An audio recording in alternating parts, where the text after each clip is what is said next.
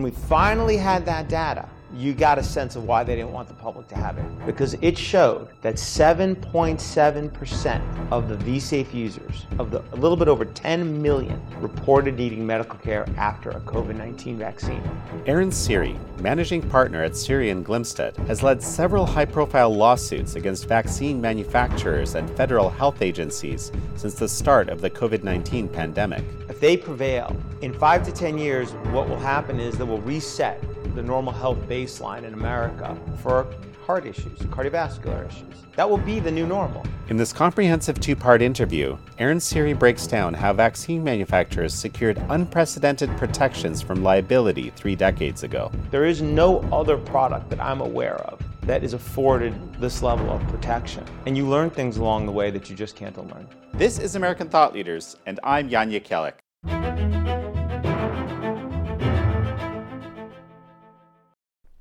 Before we start, I'd like to take a moment to thank the sponsor of our podcast, American Hartford Gold. As you all know, inflation is getting worse. The Fed raised rates for the 5th time this year, and Fed Chairman Jerome Powell is telling Americans to brace themselves for potentially more pain ahead. But there is one way to hedge against inflation. American Hartford Gold makes it simple and easy to diversify your savings and retirement accounts with physical gold and silver. With one short phone call, they can have physical gold and silver delivered right to your door or inside your IRA or 401k. American Hartford Gold is one of the highest-rated firms in the country, with an A-plus rating with the Better Business Bureau and thousands of satisfied clients. If you call them right now, they'll give you up to $2,500 of free silver and a free safe on qualifying orders. Call 855-862-3377, that's 855-862-3377, or text AMERICAN to 65532. Again, that's 855-862-3377, or text AMERICAN to 65532. Aaron Siri, such a pleasure to have you on American Thought Leaders. Pleasure to be here. Aaron, you are very, very serious about mandates of any sort of foreign substance being put into someone's body. You're deeply against these things, and you've done a number of court cases related to this, and most recently around the COVID-19 genetic vaccines. Let's start here. Your law firm focuses on this now. How did you get into this? So I should just say I'm not deeply against people taking medical products, injecting medical products. In fact, I fully support everybody's right to take as many medical products as they want, as many times as they want. The only opposition that I have is when you force somebody to do it, either through coercion, sticks, punishments, when they don't want to. Because it's just a basic civil right that everybody should have, to be able to make their own medical choices without coercion. In terms of how I got into this, so to speak. I was a commercial litigator for many years. Somebody I had worked with at a firm that I'd been with for many years, for a number of years, Latham & Watkins, was going to go work with the Department of Justice. He had gotten a job there. And at this point in my career, I had left my former firm, one of the biggest firms in the country, where that represents Goldman Sachs and so forth. And he contacted me and he said, I'm going to work for the Department of Justice, but I've got this flu shot case where I have this nurse who's seriously injured from a flu shot. And I can't represent her anymore because I'd be conflicted, because it's the Department of Justice that defends against all of these lawsuits brought by people claiming a vaccine injury. That if you're injured by a vaccine, you can't sue the manufacturer. You have to sue the federal government, the secretary of the Department of Health and Human Services, in something called the Vaccine Injury Compensation Program, part of the Federal Court of Claims. And would I be interested in taking the case? Because I had done some related work up until that point. And so I said, sure. I took the case on. We ended up obtaining compensation for a POTS case from the flu shot. And there were a number of other cases at the time that I took on in a related kin, I should call it. And you learn things along the way that you just can't unlearn. Well, one of the things you learned was that you're suing the Secretary of Health and Human Services. How many people know this, even that this is the reality? I remember that was one of the very first things I learned about vaccines, these products. And I remember, I'm working at a law firm, I looked it up and I was like, oh, the National Childhood Injury Act of 1986.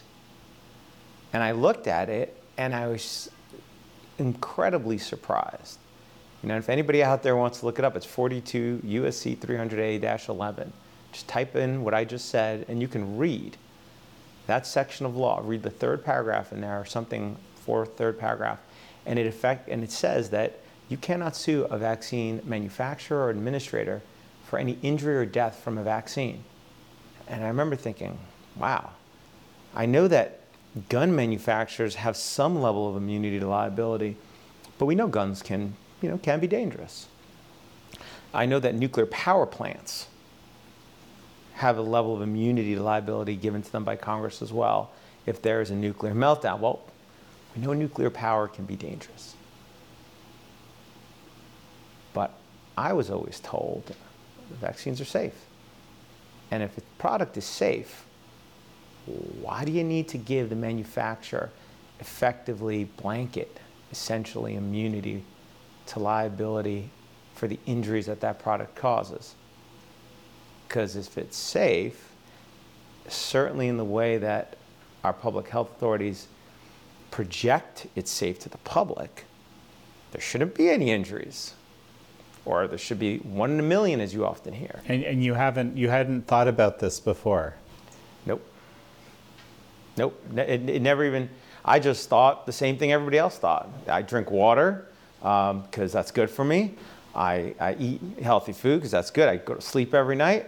What is generally projected about these products by public health authorities typically is that similar to water, food, and sleep, you get vaccines. But that was an eye-opening moment. When I looked into it just a little further, didn't take much, just scratched the surface. And you say, okay, well, why then? Why did they get this immunity?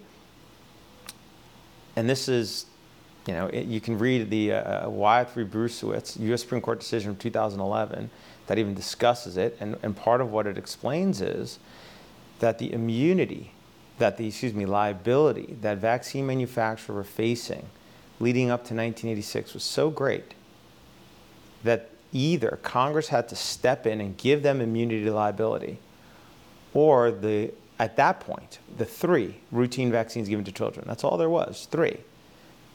And there was only 1 manufacturer left for each. They were going to stop producing those vaccines because they could not make a profit because the amount of liability they had to pay exceeded the revenue. But that's how it works in America. If your product is causing more harm than it is good, and the way we measure it, for better or worse in America, is by dollars, then you got to go make a better product. You got to go make a safer product. And had Congress just done nothing and just let the market forces do what they do, those vaccine manufacturers, would they have just gone out of business? No, they're in the business to make money. They would have probably retooled and made a better product, presumably, a safer product. But Congress in its wisdom said, it's okay.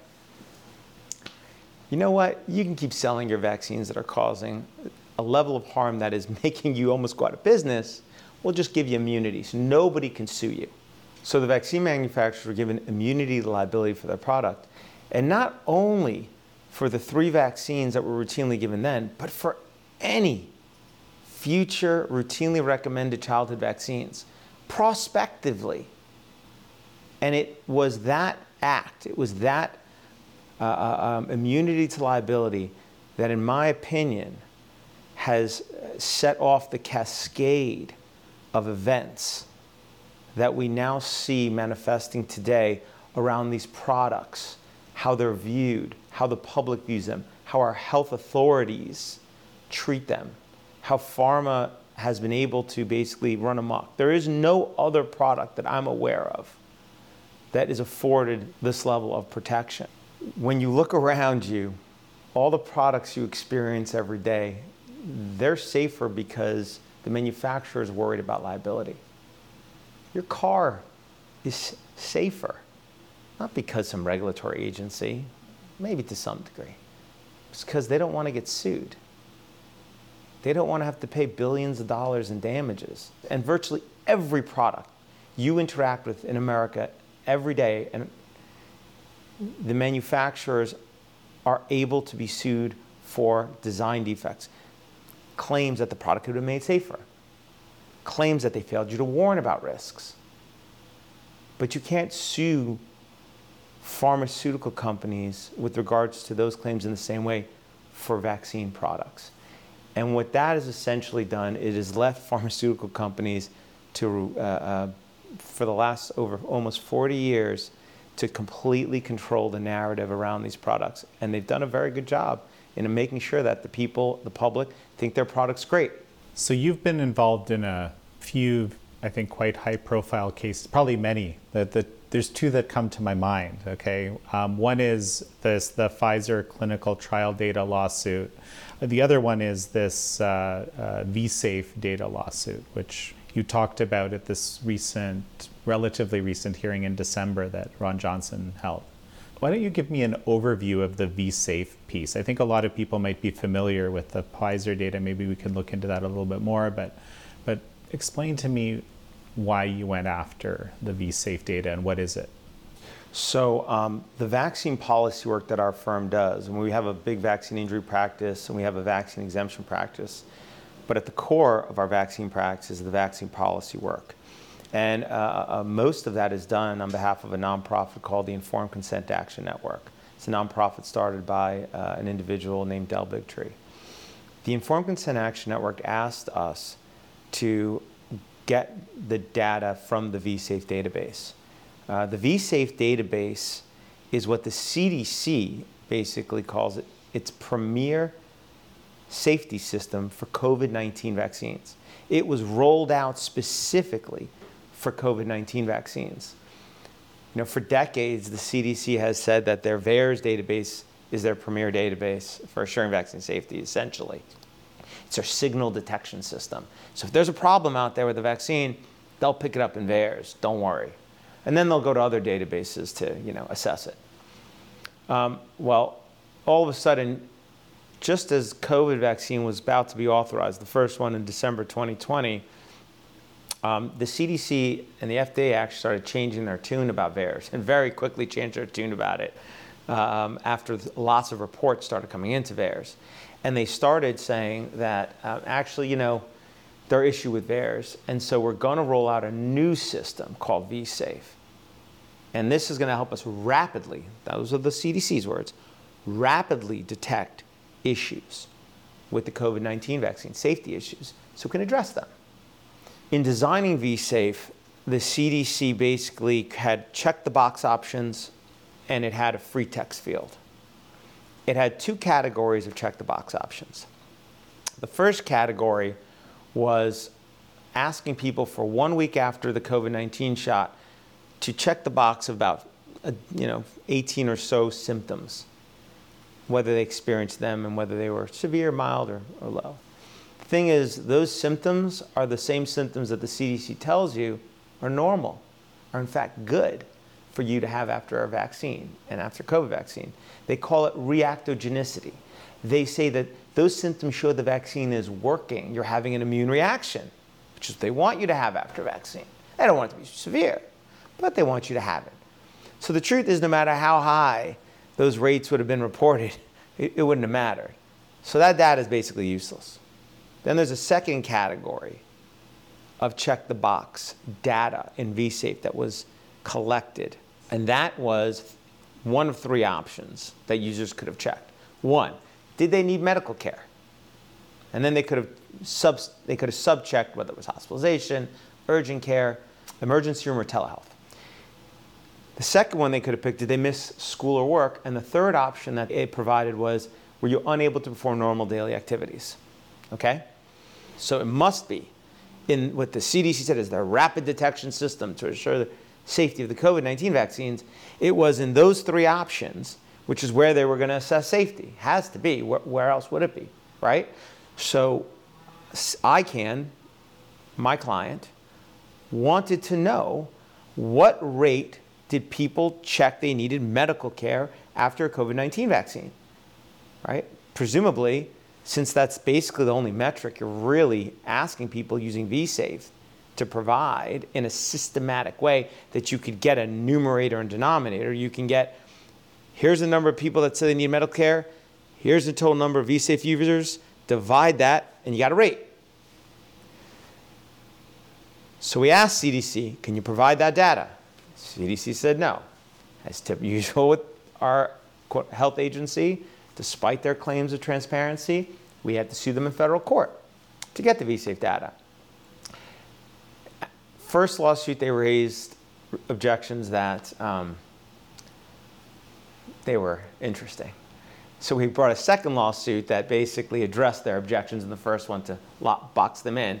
And at that point, they finally capitulated. So it took almost a year and a half and provided all the check the box data in vSafe. And when we finally had that data, you got a sense of why they didn't want the public to have it. Because it showed that 7.7% of the vSafe users, of the a little bit over 10 million vSafe users, reported needing medical care after a COVID-19 vaccine. And these 10 million users, these are not folks that are like with VAERS, they just use the system to report an issue. They're signing up right when they get the shot at the CDC's urging, and most of them signed up in December 2020 in the first few months of the vaccine's rollout. These are folks who are the enthusiasts. They were going out to get the shot. These are the ones who are fighting, clamoring over each other to get the shot. Nobody's being mandated to get it.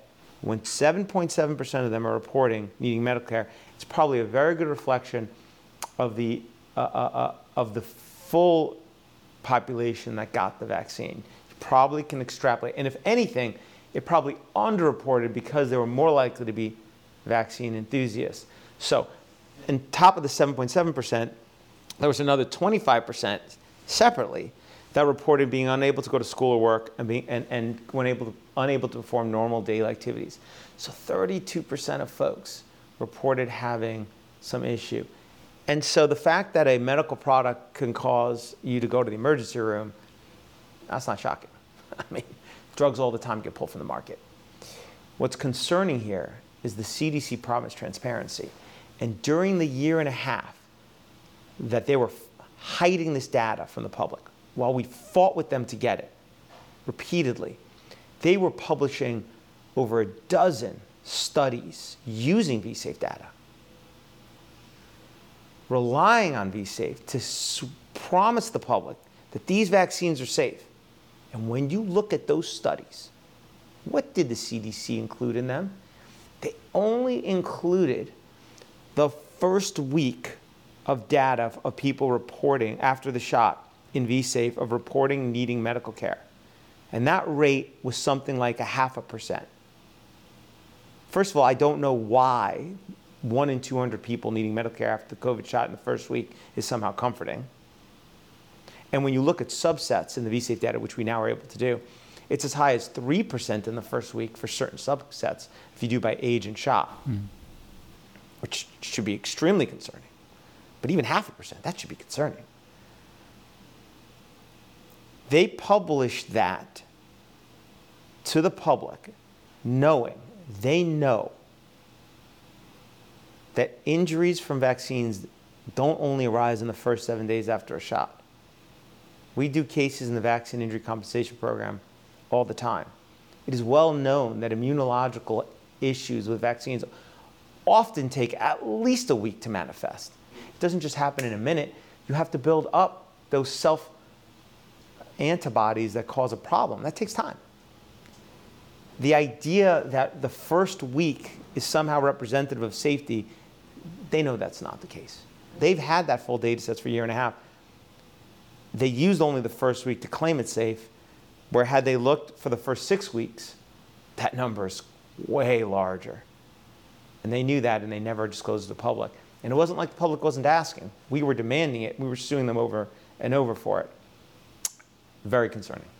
And there's this other issue, right? If I understand it correctly, that they already knew at the outset from actually, some FOIAs that we did, that there were very specific adverse reactions to these vaccines. So it wouldn't have been too difficult to include those as one of these drop-down menus or whatever, right? Yes, what you're talking about is, as part of the lawsuit we did on behalf of ICANN against the CDC, we not only asked for all of the data in vSafe, we also asked for all the documentation and communications surrounding vSafe.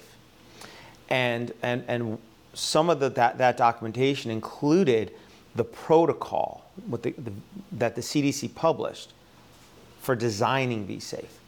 And there were many iterations of that protocol. Version 1 of the protocol was from before December 2020, as you would expect. If you're going to design the system, you need to have the protocol, the design document, before you launch it. Well, that first protocol from a few months before vSafe was launched, if you go to the very last page, it has what was labeled adverse events of special interest in a table that's entitled pre-specified conditions. It listed 15 medical conditions that we now, many of which are now the same issues with COVID vaccines that people are saying they're experiencing. Myocarditis, pericarditis, transverse myelitis. You can go down the list and see them. CDC knew about those conditions, knew the COVID-19 vaccine could cause them likely before it launched vSafe. So it had an opportunity. It had an opportunity to take those 15 conditions and make them check the box options in vSafe. Had it done that, we would be able to calculate a rate for these conditions among the vSafe users like this. If 500,000 people using vSafe reported myocarditis, and you had 10 million users, that's 5%. 500,000 divided by 10 million, and boom, you'd have a rate. That would give you real safety. When CDC called it a rapid system for detecting safety, that would have been rapid. You'd actually have that. But when you think about criminal cases or criminal law, what you need to prove is scienter. You have to prove a guilty state of mind, that the person acted with a forethought, that they knew what they were doing was wrong. And here, the CDC was aware. It itself listed myocarditis, pericarditis, many of the issues we see today as adverse events of special interest. It is very aware that by not including those as check-the-box options, it relegated people who wanted to report those issues to a free text field it included in vSafe. So people would just type it in, but nobody types in the same thing the same way. Somebody says, I have a chest pain, I have a heart attack, I've got heart issues, my arm hurts, I've got tingling in my side, tingling in my right arm, tingling in my left arm. People report cardiovascular issues in hundreds of different ways. Taking those free text fields to then try to standardize them and create a rate would be very difficult. Moreover, it clearly never intended to release to the public what was actually written in those free text fields. How do I know that? Because they're refusing to do it in the federal lawsuit we're in. They have taken a position in our federal lawsuit. They will not disclose the data in those free text fields. Did the CDC, were they just negligent? Or did they really, would they go into this, with some forethought to try to hide harms? To me, that is probably one of the best pieces of evidence. They went into this knowing this could cause these harms and designing vSafe in a way that would allow them, if it came to be that the vaccine causes harms, that they could hide that data and not have to disclose it to the public. Or at least they're hoping to. The lawsuit's far from over. Incredible. And I just want to mention, having a little bit of background in survey and experimental design, 10 million is a pretty good sample size. So I think what you're saying that it's likely representative of the general population it makes a lot of sense. Yeah, and it's better than, in many ways, it's better than the Pfizer data, right? With Pfizer clinical trial data, which got a lot of news, that had about 30,000 people in the clinical trial, and that data was filtered through Pfizer before it got to the FDA and then got released to the public, right? And what do they do in the clinical trial? They ask participants to tell them about issues. What did vSafe do? It asked participants to tell them about issues. But instead of asking 30,000 people, it asked 10 million. And instead of having to filter through Pfizer, it just goes straight to the public without that filter. That's why, in my opinion, the vSafe data, that 7.7% number, is probably the best reflection of the safety of COVID vaccines you're likely to ever get on a mass scale out of our health authorities. Well, and compared to VAERS, of course, it has the denominator, which is critical at figuring out what rates are. Right. It's not just a signal, it's an actual rate. That's right. With VAERS, you don't know what denominator to use. So if you find 10,000 reports of an issue, you don't know, what do you divide that with? How many people that had the issue are reporting it to VAERS? Out of what universe of individuals? You don't know. So it's harder to calculate a rate. Though I will say, pre-COVID, a HHS, an Agency for Health Research and Quality, AHRQ funded study, one of our health agencies study, funded Harvard Pilgrim, basically one of the, and Harvard University scientists to do a study of VAERS. And in that study, they noted that less than 1% of adverse events are reported to VAERS.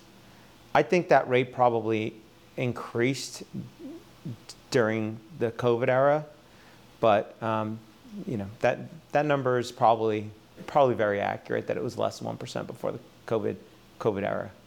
And probably not much more than that after the COVID era. So it's very interesting to me that you said that VAERS prior to, I guess, 2021 was considered to be, the premier safety system. Because I didn't know what VAERS was until recently, in the last few years. And all I've heard about it is how it's just, kind of this discredited system because anyone can report. But you're telling me for the history of vaccine safety, it's just been a very different tune.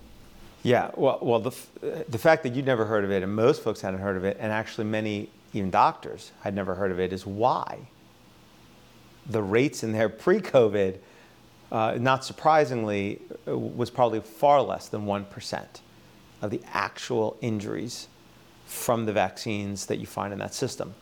But to answer your question directly,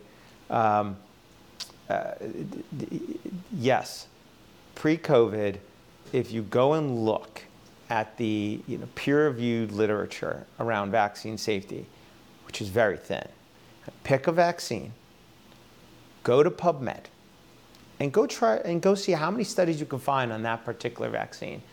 How many safety studies? You'd be surprised. There are not very many. We know this because at our firm, when somebody calls us up and says, hey, my child got a shot and was totally healthy, was totally fine, and then all of a sudden developed X issue. Mm-hmm. Where do we go? We start with the clinical trial data, which is usually useless for childhood vaccines because the safety review period is ridiculously short. There's not enough people in the studies, they're not well powered, and there's typically no placebo control. There's virtually never. We go then to the post-licensure studies, and there aren't many. But the few that there are, and many of them are from our health authorities, often use what database? VAERS. And what they did, especially pre-COVID, is they would say, well, the lack of a safety signal in VAERS is a way that they say safe. They say you can't use VAERS to establish a safety issue because it's only a signal detection, meaning if there's a quote-unquote signal, well, that doesn't mean the vaccine causes that issue. That just means we have to do further studies. Studies, by the way, which rely on data which we won't make available to you because we'll use something called, let's say, the VSD, the Vaccine Safety Data Link, and they have one or two other systems, and they will not give you the underlying data, contrary to the way science is supposed to work, right? The underlying data of a study should be available for everybody to be look at, but they won't let you see it.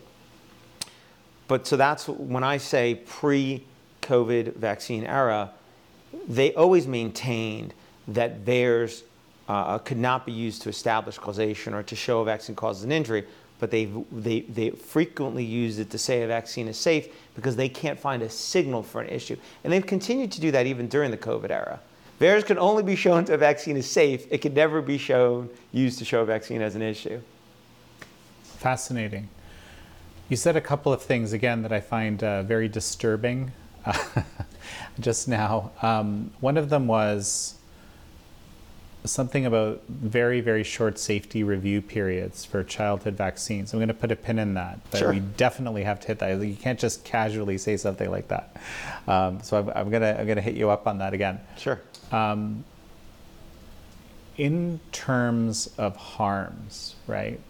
There's a lot of discussion of vaccine harms. The most recent interview, as we're recording here, is with someone who was harmed in the AstraZeneca trial, Brianne Dressen, who's working with, I think, about 21,000 people who have been injured as part of the React 19 project that she runs. Mm-hmm.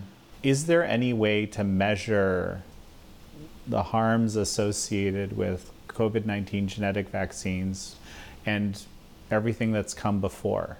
Is there a way to assess that? I can't tell you definitively because the studies to answer the question that you just posed have not been done, or have not been done, I would say, in large-scale, robust studies that I would like to have at my fingertips.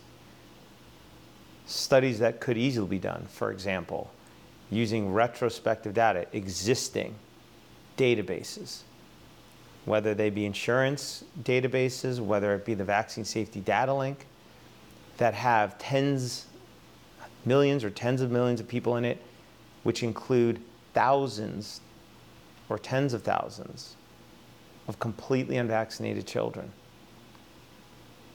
All you'd have to do is take that existing data. You don't need to leave any child unvaccinated. These kids were already not vaccinated. All you got to do is look at their health outcomes. And in a captive HMO environment, for example, you typically have all of those kids' health records. The insurance company, like Kaiser Permanente, right? They give the insurance and they provide the medical care. You could just compare all what they call the ICD-9, ICD-10 codes. Those are billing codes. Look at all the billing codes for the kids that are completely unvaccinated and compare it to all the kids that have one or more vaccines. Those two groups. Let's look at the outcome. What are the rates of the immune-related or immune-mediated neurological disorders that we have seen explode in children between 1986 and the present? What is the rate between those kids who got no vaccines and the kids that got one or more vaccines? In 1986, according to public health data, only 11% of kids in this country had a chronic health issue. Today, as of, I should say 2011, according to the CDC's own data, around half of children in America today have a chronic health issue. I don't think that definitions changed. If you want to know the safety of the current childhood schedule, the rate, which you're asking, that's the comparison you should do. And what I just described to you is a simple study to do. That's not hard. And I'm not the first person to ask for it. I am in a long line of stakeholders. This has been going on for decades, asking for the study that I just described. Even our own federal health authorities published an entire white paper. They spent like $1 million to put it together on how to do exactly that study in the Vaccine Safety Data Link.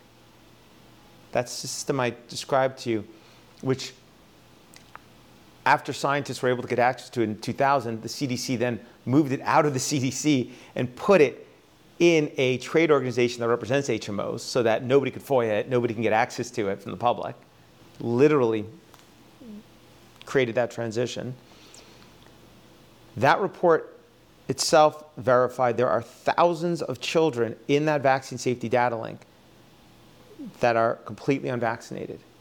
And they even did a check, a medical review of their medical records to confirm that, in fact, what they're seeing in the system reflects reality. And it was a very high statistical confidence level.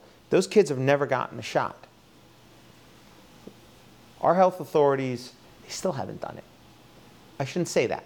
I should say they haven't published it. I don't know if they've done it, but I know they've never published it. And you know they won't give it to you. You cannot get access to the vaccine safety data link.